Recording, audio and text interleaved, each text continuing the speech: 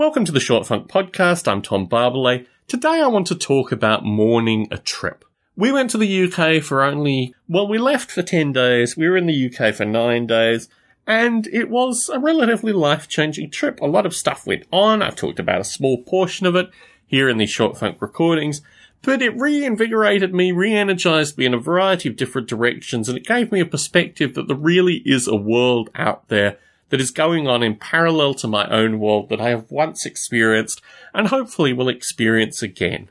It was a sense of great hope, great adventure, in large part paid for by the experience here. I mean, ultimately, I've lived in the UK previously. I've earned reasonable money in the UK previously, but I've not earned the kind of money that I earn here, and I don't think if I return to the UK I ever could earn the kind of money that I've earned here.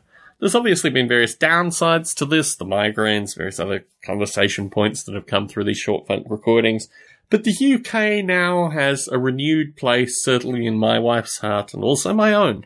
And in this light, we both feel very strongly that there are aspects of the UK that are irreplaceable and fundamentally precious. Coming back here, we've noticed a lot of differences. You need to appreciate we didn't have a transition from the UK to here. We had a transition from the UK to Las Vegas, and we were in Las Vegas for 6 years. And your mind changes pretty heavily after that period of time.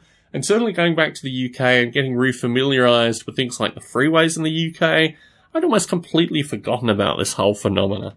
It was really very strange going back and driving in the UK and realizing that this was going to be our experience for some period of time. Returning, things go back to normal very quickly. Timeframes are back in place, workloads are re-established, and the quality of life that one has can be directly compared to a vacation. But it's never really a vacation associated with these things. And ultimately, in order to live in the UK, one needs to be in a different place than one is now.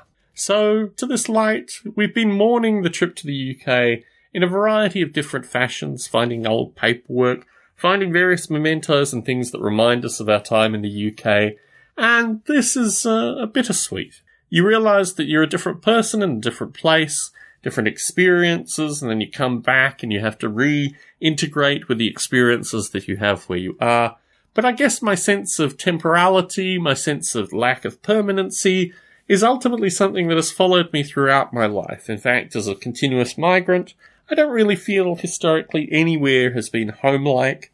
And now we've returned to the UK, we've got a distinct sense that some places are more home-like than others. In the future, we'll travel back to the UK. Who can anticipate how long it will be before we return for another visit? Working with a realtor, there's some emphasis on getting stuff together and getting that organised. But I'm very familiar with these kind of time frames, and my perspective is even purchasing a property is probably a 3 or 4 year experience of looking at a bunch of stuff before you find that one that actually ticks a majority of the boxes. Time here is our friend. We don't feel any urgency associated with getting back to the UK, but it's nice to know that it's there. It's nice to know it has some degree of permanency, and it's also nice to compare in some regard to the quality of life one has elsewhere. Tom Barbalet in San Jose, signing out.